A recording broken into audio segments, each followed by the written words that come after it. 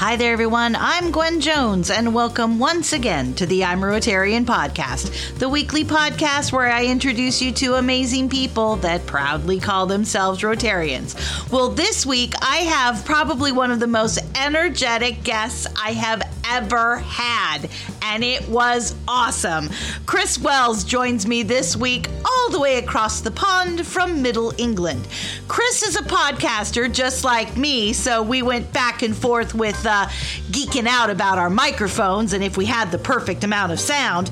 But when he's not podcasting, he is actually the Rotaract ambassador for District 1070. Not 1075. Sorry, Chris.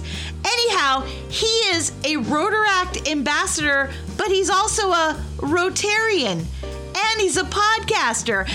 And he's one of the fastest talkers I've ever known in my life. And that's saying something, speaking I've lived with myself for 55 years. So join me, won't you? Chris Wells, and all of his energy is joining me about Rotaract, being a Rotarian, and being one of the nicest guys I've ever met. Join us, won't you? The conversation starts right now. Welcome back to the podcast, everyone. I am super excited to say I have crossed the pond again.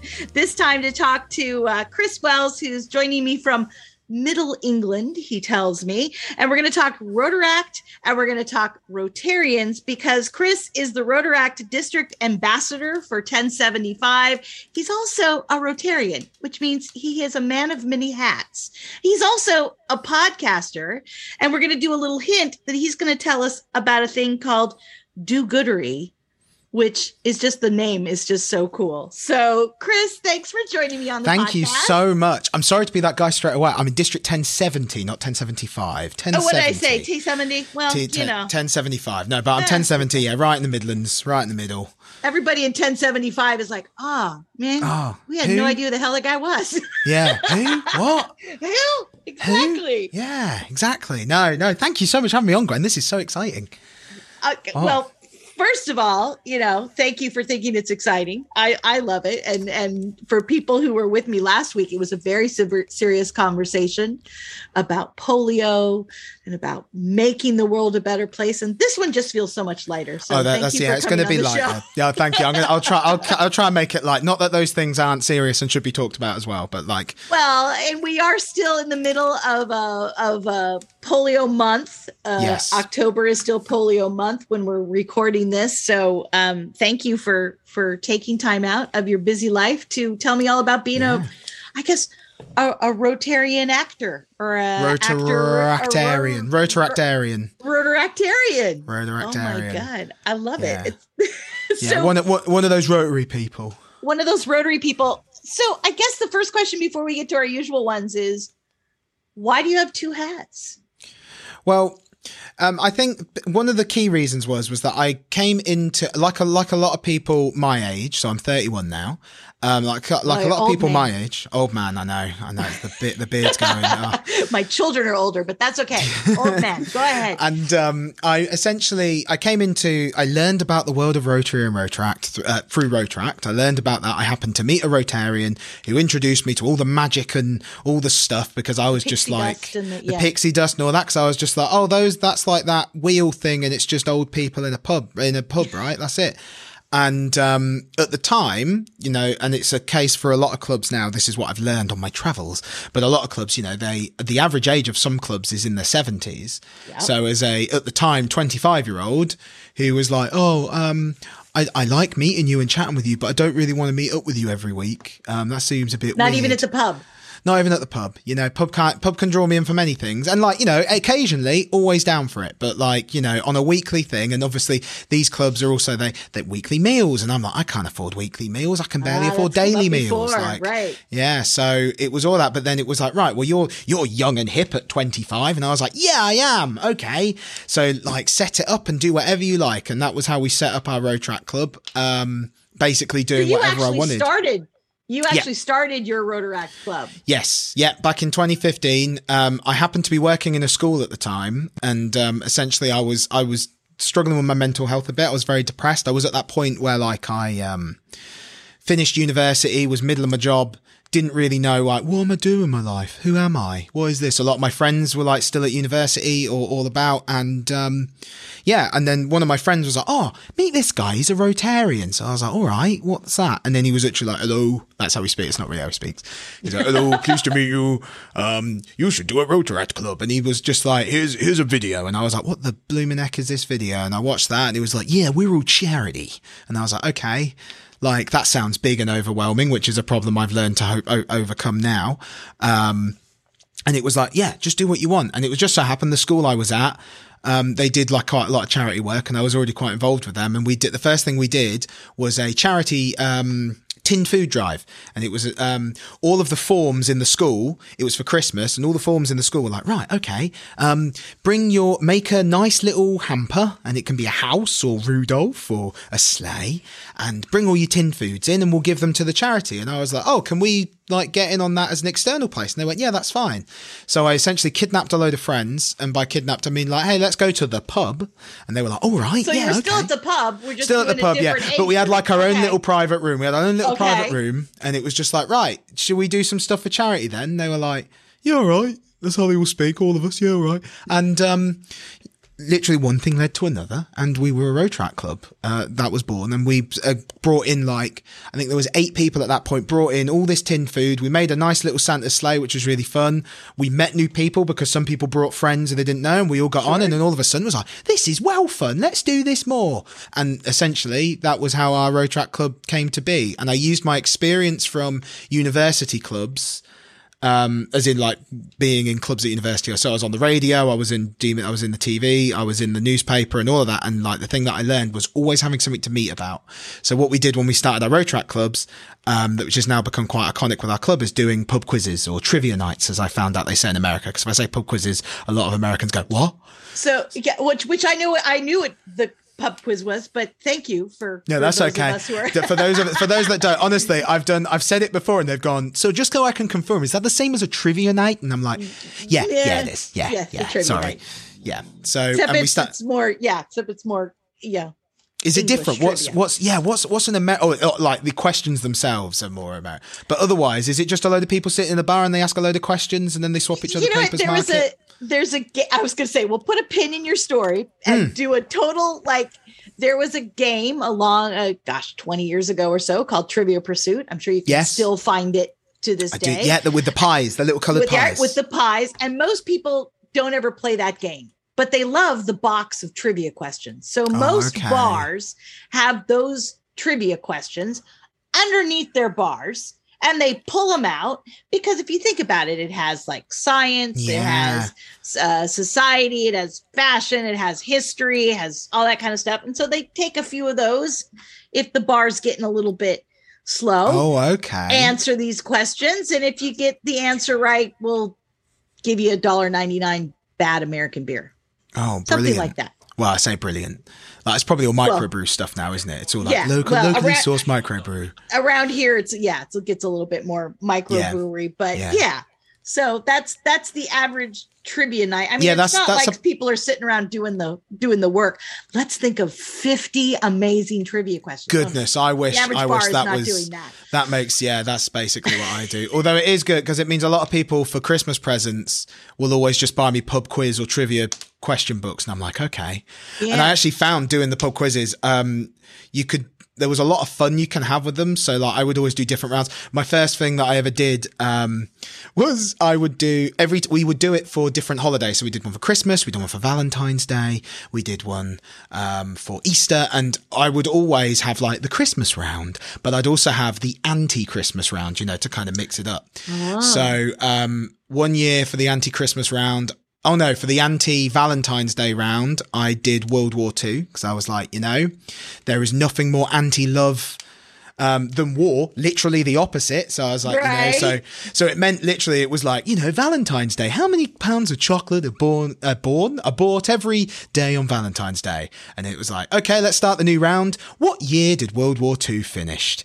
What was the death toll of this year? And it worked. And like that, for my own amusement, I just kind of enjoyed doing those handbrake turns. I used to do, so like, and that I found like, because I used to do stand up and other things. So I always enjoyed, playing with the audience and doing that, and as a performance thing. And then what we did was we just charged a couple of pounds per person, and it meant that in our Rotaract clubs we were always then having a steady income that originally was for us and like running costs like website, other bits, and then eventually it was like, right, which charity do you want to donate to? This one, all right. And then we did it, and it was just easy, and it meant instantly things were going out and we were going and doing good things in the world. So your Rotaract club would, I guess you could say, is probably the farthest away from a traditional even Rotaract club. I mean, it wasn't the shirts and the sergeant of arms and that. It was, let's all get together, go to the pub, find some ideas of how we could do good, wait for the next major holiday. I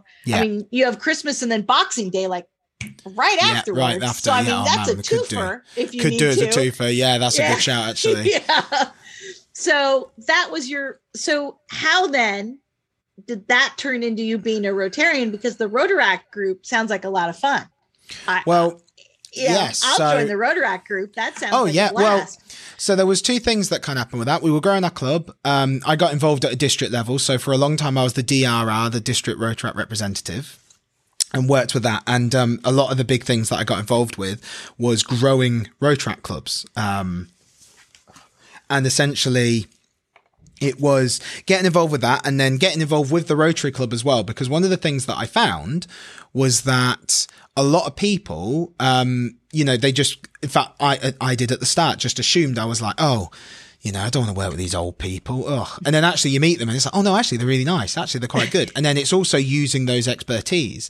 And then it's like, what I found was actually, I was very lucky working in the school that I did, because I was working like 8 till 3. So it meant I then had like another 2 hours in the school kind of doing what I want. And one of the things I started doing was I started setting up a stand-up comedy club, teaching kids to do stand-up, playing improv games. And what we started doing from that was running concerts. And at the time, I didn't know how to do a concert. I was like, I want tables and chairs and doing this. But I found just asking my friend, oh yeah, I do gig sound mixing and stuff. And that was how I got involved with that. And I learned a lot of music tech and getting bits like that. I even learned piano for some of the songs. We did like 5 or 6 of these concerts, all before Rotary, all before I was in Rotaract. But I found that like finding those clever people to then kind of lean on and go, what's insurance? How do you get insurance? What's like a speaker? Where do we get speaker? Like and then all of a sudden getting and involving in those expertise, those were skills I then took that once we got into the Rotaract club, I was then able to go, right, Rotarians, how can I get involved? What can we do? What with this? And then, Jim Davis, who was, my first Rotarian, the man that I met, that doesn't sound like this. He was like, right, okay, you've done this now. You're raising money. That's great. Set up a project, a renewable project that's always going on. And we set up a support group for young victims of stroke. And at the time, all of stuff like insurance, all the stuff like venue, all of that was like, okay, well, what do we do? How do we get involved with this? And that was when we involved the Rotary Club. So we worked really closely with them.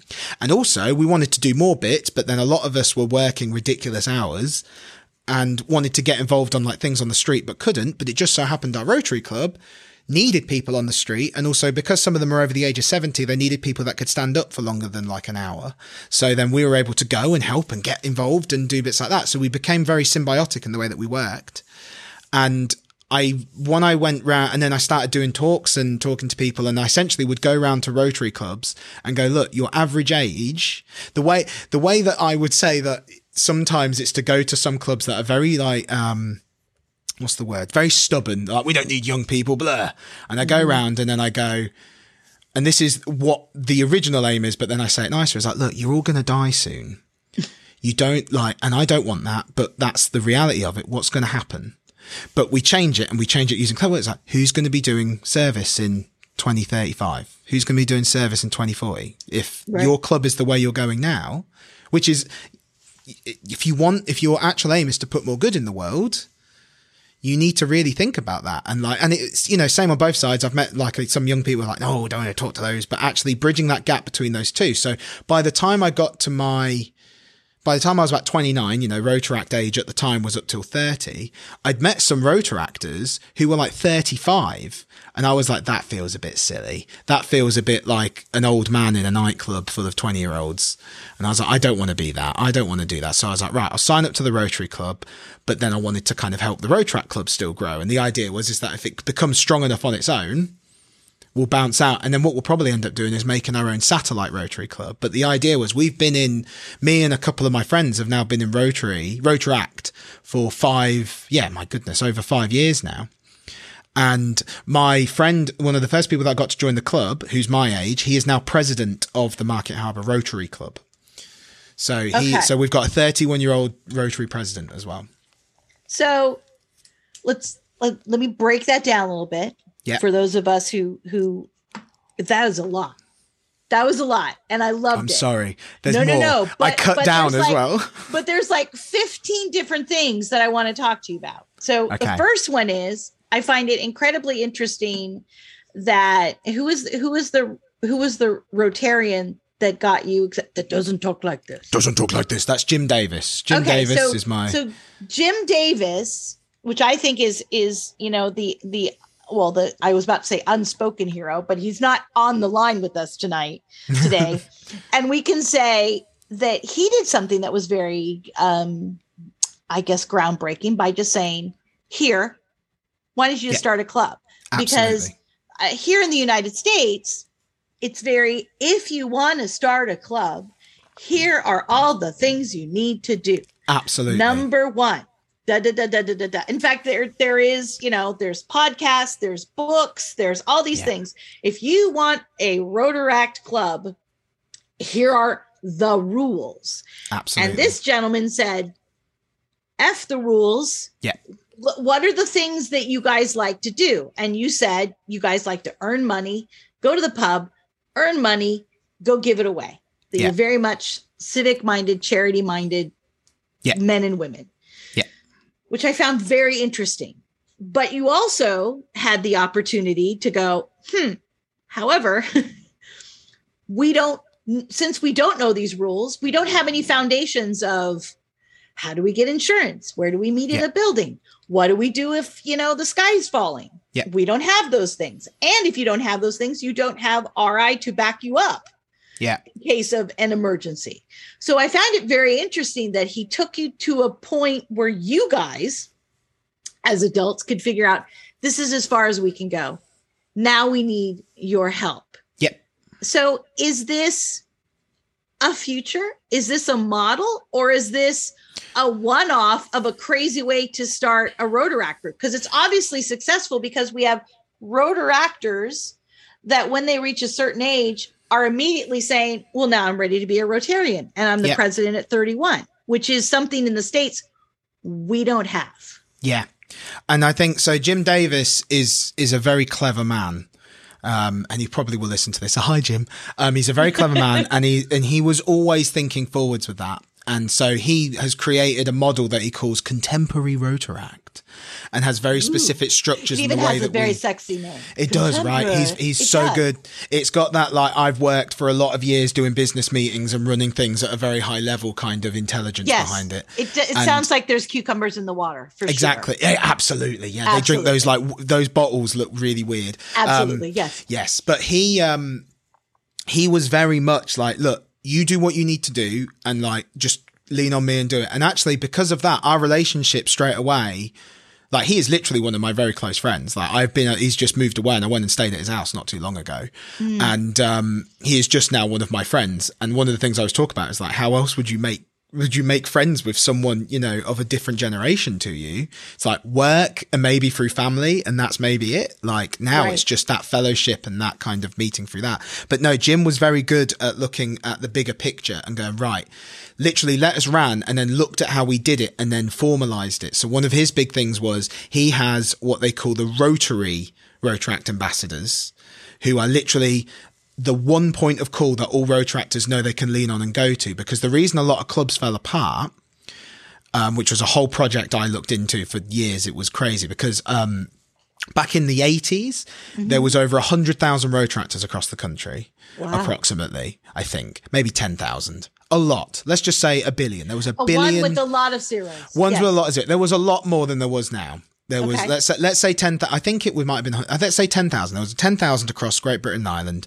And then, when I was starting in 2015, the ones that we could count was less than 1,000. So there was a massive drop off. And also at the time, Rotary numbers were just staying fairly constant, maybe a couple of blips up and down. Right. And that was it. So Jim was one of those people that was looking at that model like a lot of people do, like Barry Rassin did and does, and a lot of other people that talk about Rotaract now, and they go, Rotaract's the future. It's because they literally look and they go, bloody hell, what are we going to do? Right.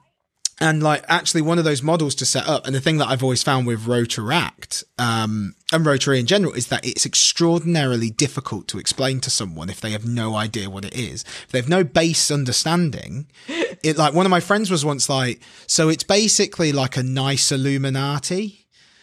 Like which just sounds cool. Yeah, it does. I mean, the conspiracy theorist in me is like, yes, that would be great. Yeah, and also, but then it's that kind of overwhelming. The Pope is a Rotarian. I'm just saying, exactly. You never know. Yeah, exactly. And that was where to segue on, even though I'm bringing now attention to it, is where do-goodery came from.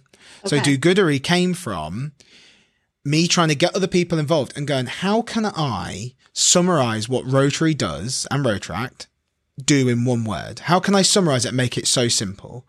And I was like, it's do-goodery. You're putting more good in the world than was there before. You do good. That's it. And everything else is just noise to me, because like bureaucracy and structure and stuff is great when like you have a massive club and you need those roles and you need those people. But when you're just starting off and you need a couple of people, you need like a sensible person that's like compliance, right? You're not breaking the law. Great. Protect yourself. Fantastic.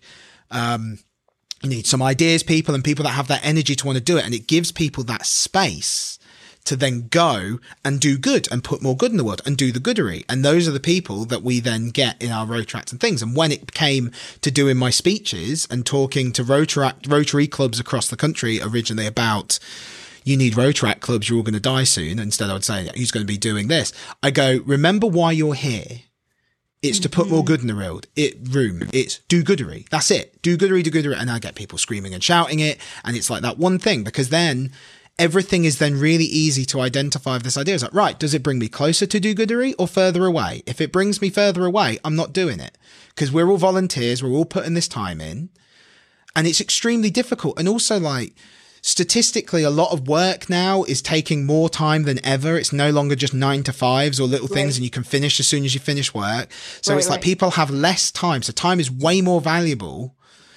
Time's always valuable, but like there is less time to do things. So once again, if you have to go to someone, hey, okay, you've only got one weekend a month that you're free. I need you to read all these books and go on this webinar and watch all this and sign these forms and go through that. And then less people are going to be less likely to do something, to get involved, to sign up. But if you go, hey, you're running an event, let us help you. You need people on the ground. Let's get you involved. And then slowly but surely they go, okay, so what is it? Then that's when you have those conversations. That's when they learn it. And that's when that transition can happen to when people then want to get involved. Then they become passionate about it, because all of a sudden they're like, oh, wow. And that was what got me in. I was like, I wanted to put on more comedy and entertainment events. And then it was like for charity. And it was like, oh, okay, well, these people know insurance. These people give me insurance. These people can guide me on this. These people know what health and safety legislation is. Right. Brilliant. And then all of a sudden, you know, these people are also my friends and we're working together. And I really like working with these people and meeting these guys. And then all of a sudden, that's just in Harborough. All of a sudden, you realize, oh, no, there's actually a country. Oh, no, there's a world of people that share those values and people that want that similar kind of thing. So that's very interesting, and I love it. However, to be the old schmuck in the room, there's got to be some people that have blown back against this. I mean, oh yeah, I have a pretty small group, and sometimes, and I am the president of my Rotary Club right now, and sometimes the rules to me even just get so obnoxious. Yes, and I have some rule people without a doubt. They live for the rules. There is order, and there is the Rotary way, and that is the only way. And you're talking blasphemy. You're talking basically, let's work out the details later. Let's get them through the door now. I mean, you've got to have had people that are just like, definitely. You can take this idea and put it where the four-way test doesn't shine. And the results speak for themselves. And those are normally people that are going to fade away, not by death, probably not by death, but, through clubs. I'm not wishing death on it, but like, like if things are becoming that insane. And also, to be honest, the other way I look at it is, this is just the way I do it. I'm not telling anyone the way to do anything. I'm saying this is the way that I've done it that has worked really well for us. And this is the way that we've been getting a lot of do-goodery done. We're raising money for charity. We're doing that. So if people have differing opinions, go out and try it. And if it works, my goodness, keep going. And we can still work together. We can still do all those bits and bobs and work all of that. But in terms of like long-term sustainability, I think the way that a lot of people, we've been doing it the old way for a long time. And if COVID has shown anything, is that like we can adapt if we have to. Well, and I think if COVID has shown us anything, is that we can actually grow. Absolutely. There has been more clubs this year in the United States than there has been in the last 20. Absolutely. And it's just, I mean, that part is just kind of like mind-boggling. And the Rotarians have gotten younger. And I think it's people like yourself that are like, I can do a Zoom meeting. I got an hour. Let's do this Zoom meeting. Let's break out how we're going to do our do-goodery. Yeah. And boom, I've, got them. And it, outside of a few complaints about too many Zoom calls, because there was a time there that even I will admit there was just too many Zoom calls. I still work mainly from home, so I still have a limit as well. Yeah. So, I mean, I know it's a lot to be on Zoom, but Rotary's had an absolute growth over COVID, which is absolutely really interesting. Yes. It's gotten younger and it's gotten more active and it's actually gotten more clubs. So, and it's because there isn't the pomp and circumstance. Yes, absolutely. I mean, it's out the table. I mean, I can't get my group to realize the little cons to raise their hand or thumbs up or anything. They it's been a year and a half. They still can't do it. And like I said, ultimately, like I said, it comes back to that question. That's what I focus so much on do-goodery. It is that idea of what is it? Why are you here? Why are you basing your time on here now? You want to make friends? Brilliant. Do that. And it's like, I'm not. I want to make the world a better place. I love making friends and I love going out and doing this. And that's why I'm talking to you, Gwen, and doing all this now. It's like wonderful to meet those people, but it is always based around, I want to put more good in the world than was there before. Because my goodness, do we blooming need it now? But like, and it's that kind of idea of like, we need to spread it. We can't just be our own little cool, isolated group of people that are eventually going to kind of like fade away. Is that we need people knowing what we do in simple terms, and then getting more good done. And there are definitely ways that you can lean on that, especially with rule. And there's definitely people and rule times for compliance and all of that, especially. Right. You need that. You need to protect yourself and everything. But when it comes to people going like, oh, well, are you the president or the co-president or the sub-president, or like, who's this? When there's like 8 of you in a room, it's like, right, well, we can spend an hour talking about this, or we can do that. And so, yeah, that's the kind of focus. That's my compass that I use for all of this. And do you think that the United States is mostly, and I'm not saying, we're not beating up the US. We're not saying North America is better than Europe, is better than this and that. But there is a real difference in America, the way Rotary clubs are run, than I have found speaking to Rotary or Rotaractors in Australia, in New Zealand, in Poland. Now I'm talking to you in England, Malawi, especially through sub-Saharan Africa and all those clubs coming out of there. They're running more the way you're running your club. Yeah. And all of them are growing, especially on the continent of Africa. Yes. Rotary clubs are exploding. India as well, exploding. And we've heard from so many of our guests that not only is it growing, but it's respected and it's younger. It's like, if you are a 25 to 35 old person and you're not in Rotary, what's wrong with you? that's the kind of thing that we need more of, because people then need to know what it is and know what it is quickly. And then they're going to want to join, as opposed to like, oh, I finally found someone and I've asked them and they might come to the meeting next week. Oh, good. Okay. Let's not scare them off. Okay. Let's have a nice conversation. Well, let's get them involved in this. Okay. Let's get them to me. We'll pay for the meal just to get them to sit down. Okay. Let's talk to them and tell them this. And in fact, one of the reasons that Rotary does, especially around England, grows in certain ways, in certain places, is that a lot of people retire and they're like, well, I've retired now. Now I join my Rotary club. Right. But it's now because I'll they do knew good about in the world. Now I'll do good in the world. And admittedly, to be honest, if that's what people want to do, more power to them, because more do-goodery is great. Right. But like I said, anyone that kind of challenges or argues, well, it's not going to work, it's not this, it's like, well, then you need to really reassess the situation that we're in here. And like you said, the results speak for themselves in a lot of places. And the other thing is, and the thing that I think is wonderful about Rotary and Rotaract, is how international it is that some clubs, there are clubs in London, Rotaract clubs in London, that are speaker-only clubs. They pay ridiculous amounts of money for speakers. They pay ridiculous amounts of extra money on fees and dinners.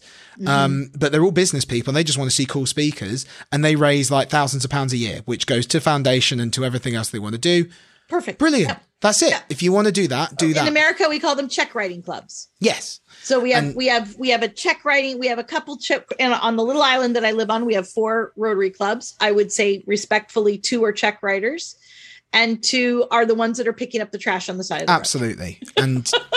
And you know what? If that's the way they want to work, that's brilliant. And the only time that it becomes an issue is when people go, no, that's not the way we work. That's not the things that we do. Those challenges, which admittedly I don't have a lot of. There are people that will grumble, but then 9 times out of 10, those people will grumble, then literally not do anything else about it. And they've been rhinos for years. So just, in name only, just going and being like, just turning up and being like, no, I want my dinner. And then I say hello to a few people and we have a speaker.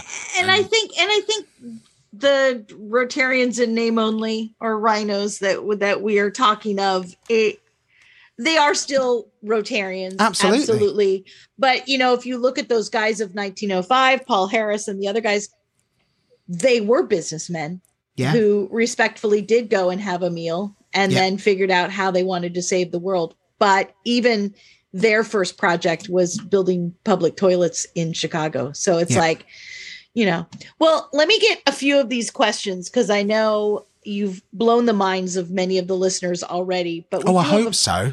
We do have a few questions that we really do like to ask, because they do get a lot of email about. And the first one is, and you can either have your Rotaract or your Rotarian hat on. In all of these amazing charitable things that you've done, or work that you've done, is there one really inspirational moment? Is there one that you can think of and it brings a smile to your face every time you think of it, and you're like, okay, this is my it. This is why when the BS is going on, I still really enjoy being a Rotarian? Yeah, there's been quite a few actually. So do-goodery, as this is kind of more of a selfish one, but involves Rotaract as well. So at the school that I ran the stand-up, I didn't run the school, man, I wish, but I ran stand-up comedy and improv club. And one of those students got invited basically to the National Youth Theatre, NYT. Wow. Which is a big college in London, and basically any actor from England you've ever heard of has probably been to NYT. You go into there and it means that you are then allowed, I forgot what the word is, you are then qualified, inverted commas, to do auditions round in different places. It was a really big opportunity. But this student, they were literally like, right, well done, you've got in, you've beat 2,000 applicants to go in. Now please come up with, I think you built 10,000 applicants to go in, but now come up with £2,000 to pay for your accommodation in the next month. Thank you very much. I was going to say, in the next 30 days. And it was ridiculous. There's somebody behind you and somebody behind there's them. Someone behind you. Right. And so at the time I was leaving that school as well. And I was like, well, I guess I'll do one more big concert then and raise money for you. And then what I did was, that was the first concert I involved Rotary with. So they helped me get raffle prizes. They advertised it out. And that concert was called Do-goodery.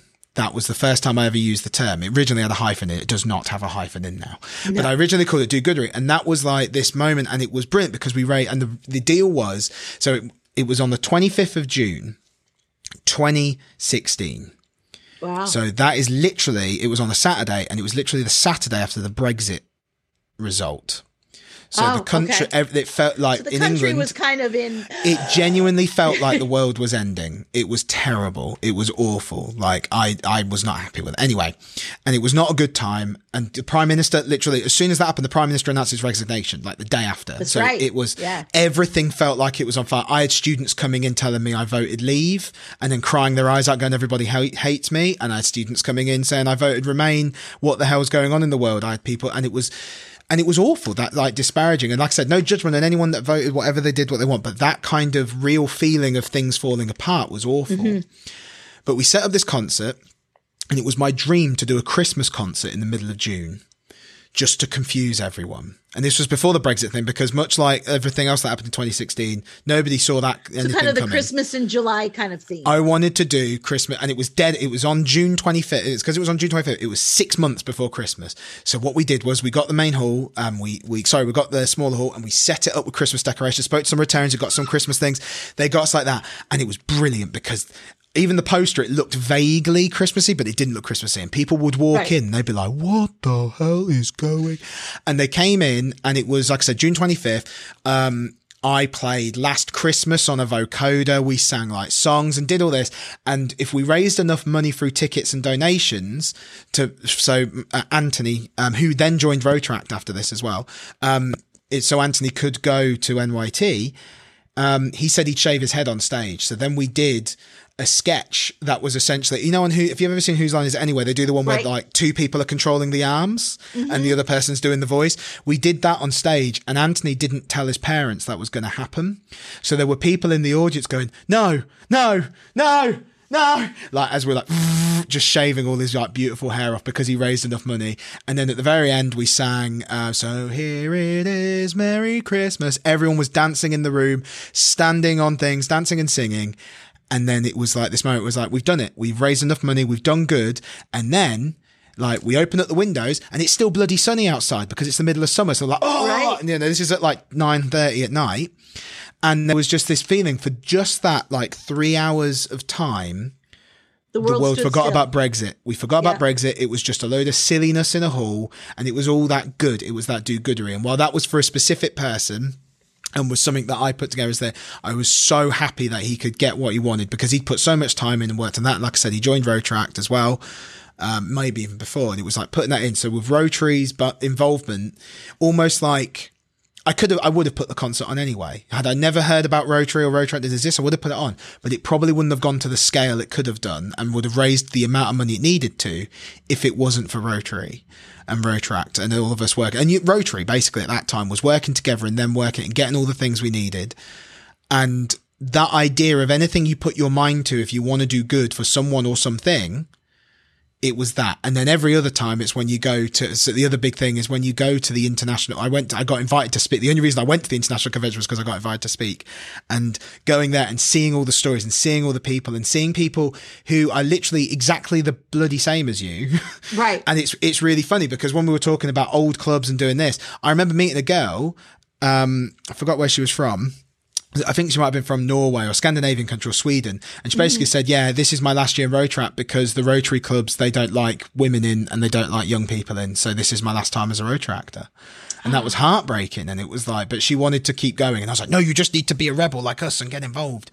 But the amount and now she has e-clubs wherever she exactly. is. So here's my voice. Yeah, please do e-clubs and get in touch. It's been a while, but no. And meeting those people and seeing that passion for doing that, and my key, and in fact, so that was my selfish one. My big thing though, that genuinely, not entirely, because this sounds well dark, gives me a will to live a lot of the time, is seeing the amount of people who want to help and do things.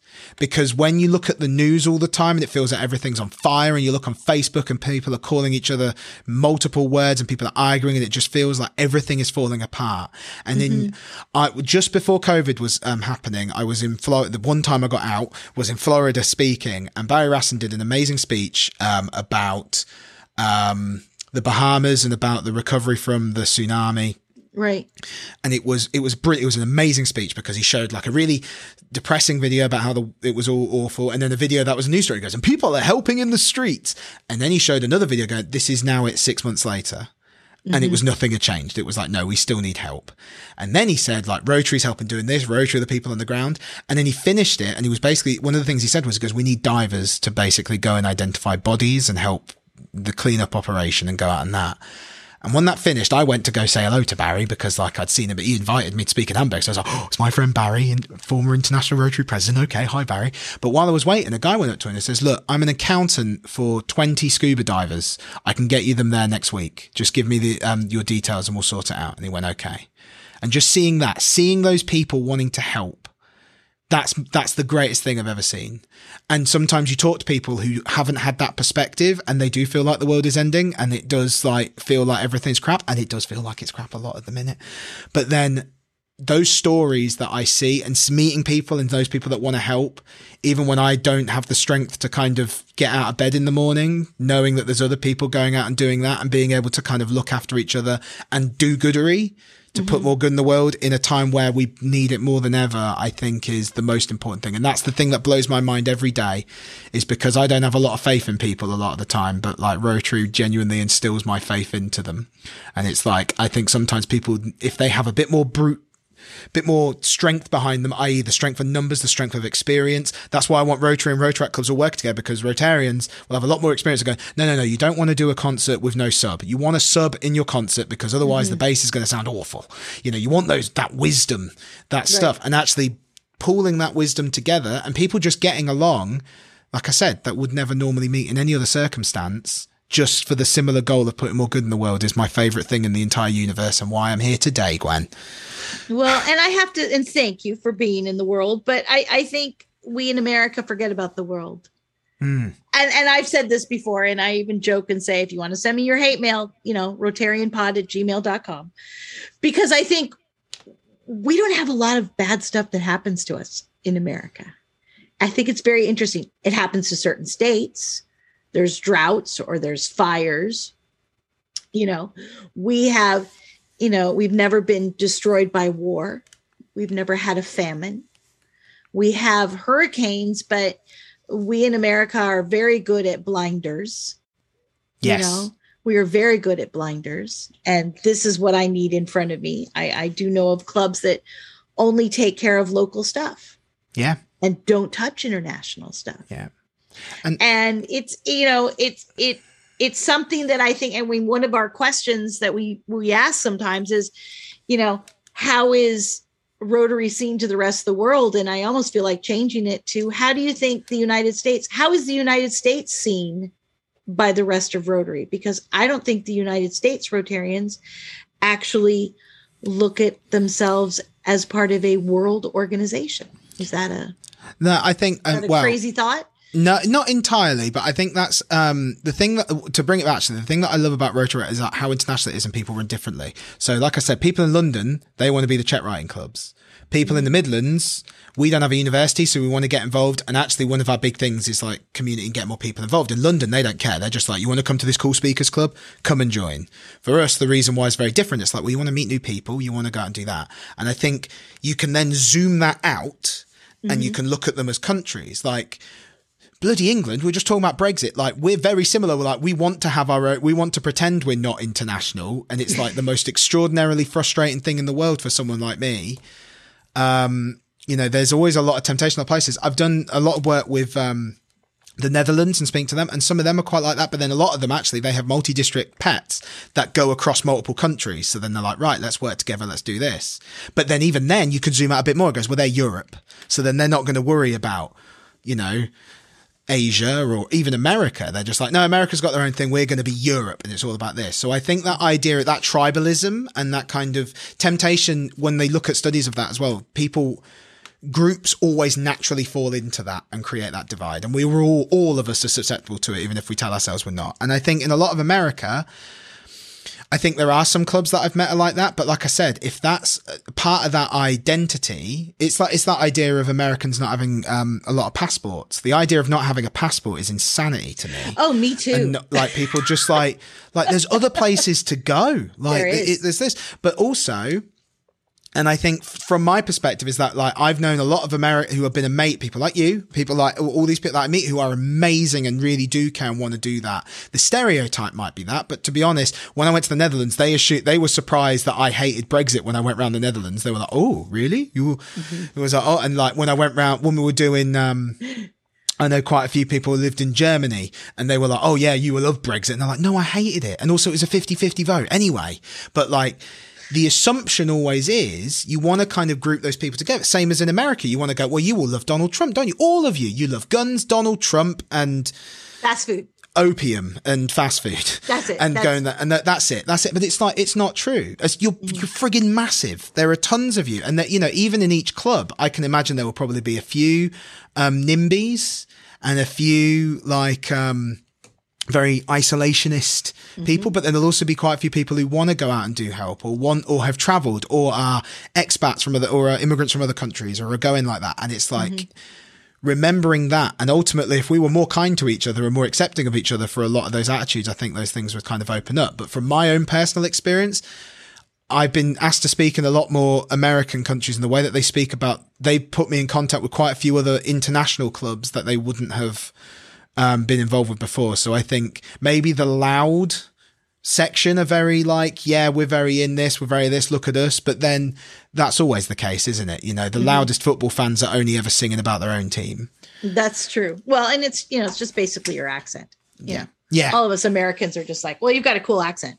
Oh, so thanks. That's it. You know, as if Americans don't have an accent, but I digress. You do. I love. My favorite thing is how people in South say. I think it's down. They go down. No, I forgot what it is. There's a no. There's a specific when they say done. It's like and the way that they say in the southern twang, I love it. And I love accents. Right. Also, I'm from the Midlands, so I have like the most bastardized accent. I've got like bit of north, bit of south, bit of like thing. There's no like defined.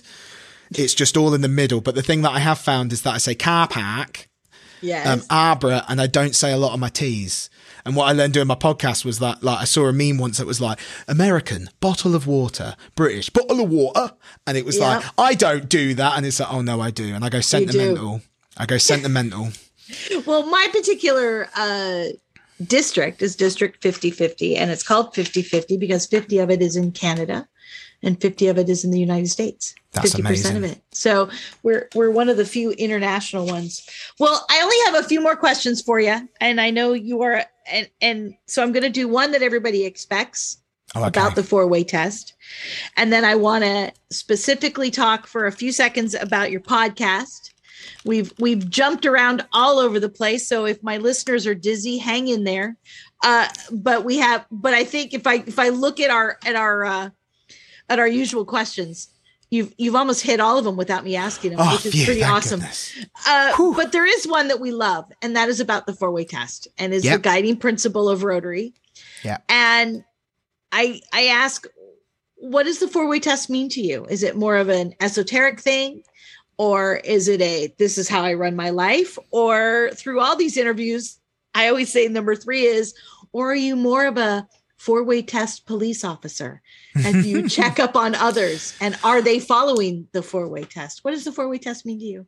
I think one of the things that as I've gotten older, a thing that I learn as you kind of move up in businesses and other things, it's always about that clarity and getting that clarity of direction and drive.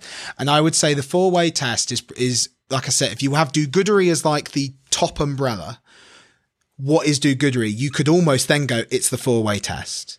Is it true, fair, goodwill, all of that? And that's like it's such a helpful, once again, it's that really helpful. If I only could tell people like, 1, 2, 3, 4, I've got it up on the screen, so I'll make sure I hit them all because I was really terrified. If I could have like 5 words, it'd be do-goodery, true, fair, goodwill, beneficial for all. Like you can break the things that make Rotary amazing is kind of having that clarity and that focus. And once again, it's going, does it do that? Does it move us towards do-goodery or doesn't it? Does it pass the 4-way test or doesn't it? And those are the 2 things that if you have in the back of your mind are really helpful. And to be honest, and this is me, not like, I can understand why sometimes people do,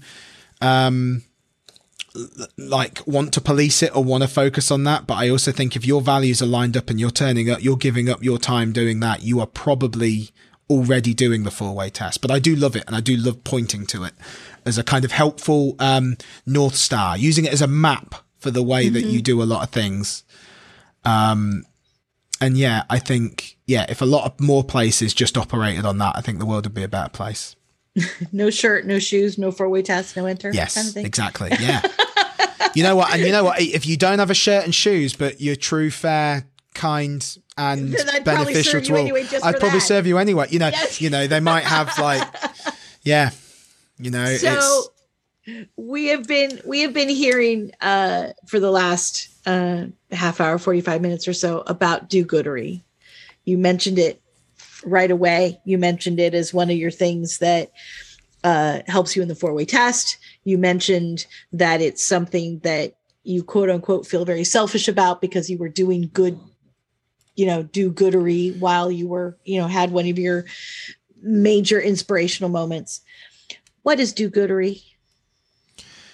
It is. Is it a podcast? Is it a force to be reckoned do-goodery, with? Is it literally? It was. I made it into. It was every time I got a speak, it was to try and turn it into something that people could point to and go, oh yeah, do-goodery. And then Jim Davis in his infinite wisdom was like, you should try and trademark that, brand it, which I haven't. I mean, I have, nobody steal it. But what I've done is I've done it, and everyone's welcome to take it, use it. And it's basically like, it's just the word. If you ever need to summarize or point to what Rotary is, and normally it's a thing that I shout at, and it's part of like my identity in Rotary as well. That was what I spoke about at Hamburg, was always pointing to that. And it's just that it is to me, it's just doing good. And it is that central core value of what Rotary is. It is doing good, general do-goodery, putting more good in the world than was there before. Someone falls over, you pick them up, you've done good. Someone needs a bit of money, you lend them money, do-goodery. Those are the people and the acts and the things that we need more of in the world. And if everyone had that, it'd be brilliant. But to be honest, in the world of Rotary, where sometimes, as we said, people can get very quite isolationist, or they can forget, or they kind of move on, it's like, right, well then use your compass, do-goodery. Like, is it putting more good in the world? And then why wouldn't you do that? And if you wouldn't it's kind of an extension of the 4-way test, if you think about it. Yeah. If you're, I mean, we have those, is it the truth? Is it fair to all concerned? And we've taken apart the 4-way test in this podcast a lot. And we've had people say, is it the truth? Well, my truth could be different than yours. Absolutely. Or is it fair to all concerns? May not mean you get your way. Yeah. Is it fair to the whole thing? Yeah. But do-goodery is just like, it's just that simple. It's that simple. And that was just doing good. And yeah, from learning from all the years in school, from working in schools, was always, if you can simplify it until the kids are just able to just shout out the thing.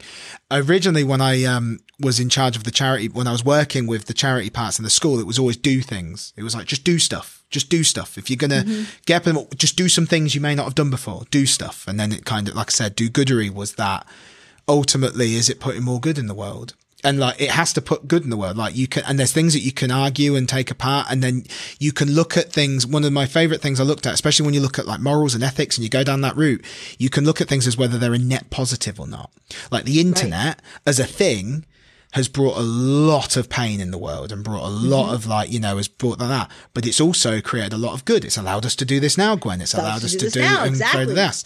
So I would say that is a net positive. Probably, I hope. Ask me in another year. But then, like I said, with do-goodery, it's that thing again. It's like, if it's a net positive, doing these speeches, spending my time doing this, is that a net positive? It's like, I think it is. If more people are going to be inspired or want to put more good in the world, and if they don't have the energy, know that they can lean on Rotarians or lean on Rotaractors or use the network and get all together to do that, then that is a net positive. And that's the kind of thing do-goodery should be. It's just do more good. And what I think is fascinating is and then you've done more good, in the sense that, getting into putting on my geek hat, every time you do good, it literally releases serotonin in your body. So it's like, we're basically saying, do good. Not even the golden rule that's do unto others and you'd have others do unto you. Your particular do-goodery is very out. It's very, I mean, it may sound a little esoteric here, but it's like you're saying, just do something good. That's all you got to do. Even if it's just saying hello, even if it's a smile. If you're at the grocery store, help the short guy pick up the cereal on the top shelf. Yeah. Do-goodery. It doesn't have to be some grand... And it can be, and it absolutely can be. Absolutely. But like, there's no responsibility on you for that. If everyone did like just operated on that, the world would be a lot better, because it's very tempting and very understandable, especially with everything going on, to kind of become very selfish, or not even just become very protective. Like protect I think yourself. Especially during COVID, we've turned very protective. Absolutely. But we were like, our Rotaract club during COVID we did more do-goodery than we had than when we weren't in COVID lockdown, because it was like, right, what do-goodery can we do? And because of that, and funnily enough, you're talking about serotonin, it also, if that becomes your goal, it's dopamine that gets released from those wins, from those small wins. Right. If you set your goal as do-goodery, right, I've done good today, dopamine, all the brain drugs, all the brain drugs that all the good you go drugs to the pharmacist, absolutely, and you get filled. Yeah, are all connected with just as easy as. And it's those acts of kindness, all of that. I think if it puts more good in the world, does more do-goodery, then that's what it helps with. And that was when we in our Rotaract club, it was like, right, we wanted to do quizzes. Mm-hmm. Right, do-goodery, right, raise money. How are we going to do this? And then we did interesting online pub quizzes where we had like interactive quiz sheets, and we had I live streamed it. That's where I learned a lot about my live stream setup. I learned all that to kind of do it, because my goal was entertain people, raise more money, and raise awareness of Rotaract, do-goodery. Done. Every meeting, every time I do a speech, it's like, right, do-goodery. Are they going to know? That's the goal. If they leave with that one thought in their head, do-goodery, then I've been successful in what I've done. Because then if they go off, and if each of them, let's say I speak to 50 people, even if half of them go, oh, he's a wanker, no mind. And then the other half are like, yeah, let's do it. That's 25 more people that have made the world a slightly better place. That's like 50% more do-goodery out in the do-goodery world. Absolutely. And then, it becomes, it's just relative, and it all grows, and it can go out to that. And same as Rotary, 4-way test. If everyone knew the 4-way test and operated on that, we'd all grow as well. So it's that central goal, that central facet. And like I said, that beacon that is very easy and nice to just point to and move towards. So yeah. I hope that answers your question. I'm so sorry. No, that was great. But so I have one more question for you, and I'll let you start your day or end your day, because you're actually in England. So I'm in the middle of my day. It's bedtime now. It is bedtime for me. You're getting into bedtime. I hear you have a podcast. This was the battle of the podcasters. We've had a few of these. Let us know, everybody know what your podcast is and how we can all start following you. Okay. Well, my podcast it is a bit do-goodery. It's not very charity based at the minute. It was a project I did over COVID, and the idea was, everything's really depressing and sad. Can we do something that's not really depressing and sad? People arguing about politics, people arguing this. And me and one of my best friends lived across the country. We were like, he has the most amazing, he's been my muse for years. When I did stand-up, I would involve him in many videos. And what we did was we essentially created a podcast called The Mundane with Chris and Dave. And the idea is it's a custard cream of an experience, a Dunkin' Donuts of an experience. Just, it's not the best ever, but it's just good. Something that is reliable, that turns up on your door and is a bit mildly amusing. And that's the aim of it.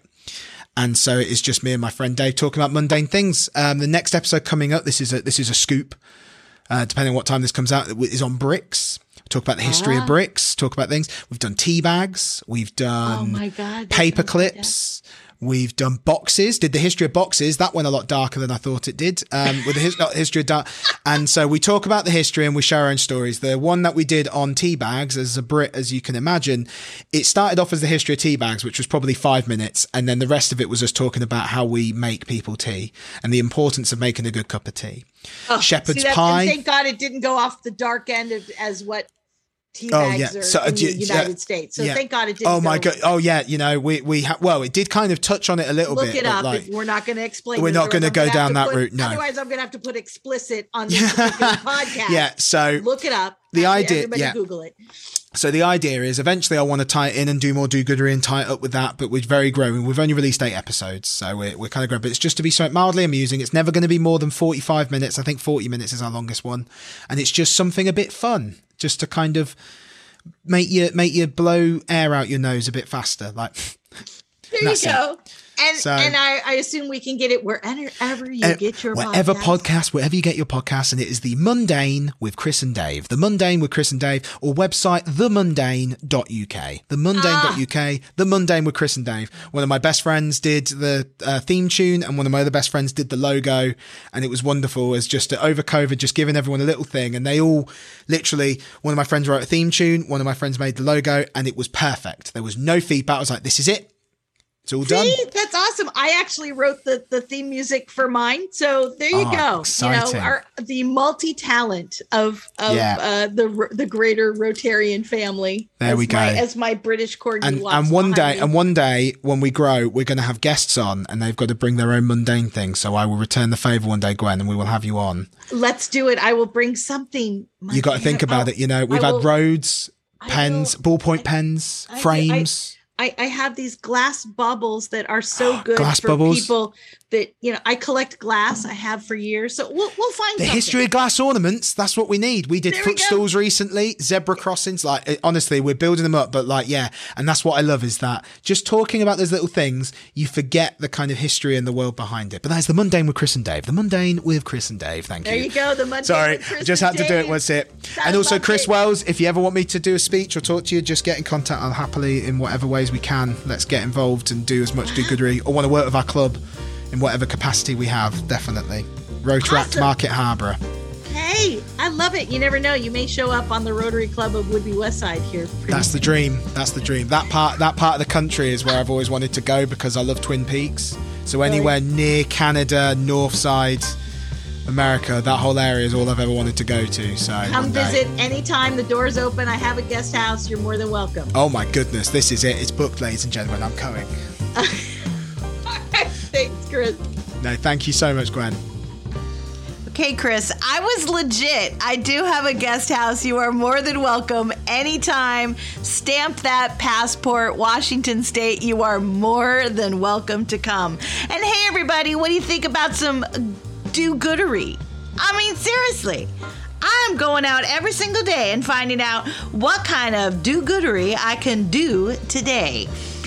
Thank you, Chris, so much for joining me. What do you think about that energy, you guys? I'm telling you right now, if you're in your radio or your car or your home and you don't have a smile on your face after that interview, well, then we got to go out and do some do-goodery and put a smile on your face.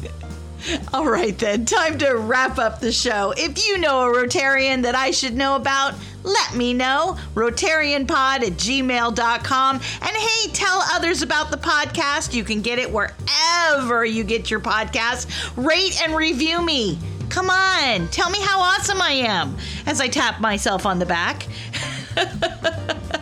Do it. It helps others find the podcast. And hey, if you want to get in touch with my more musical side, check me out every Wednesday out there in Europe, the UK, the other side of the pond.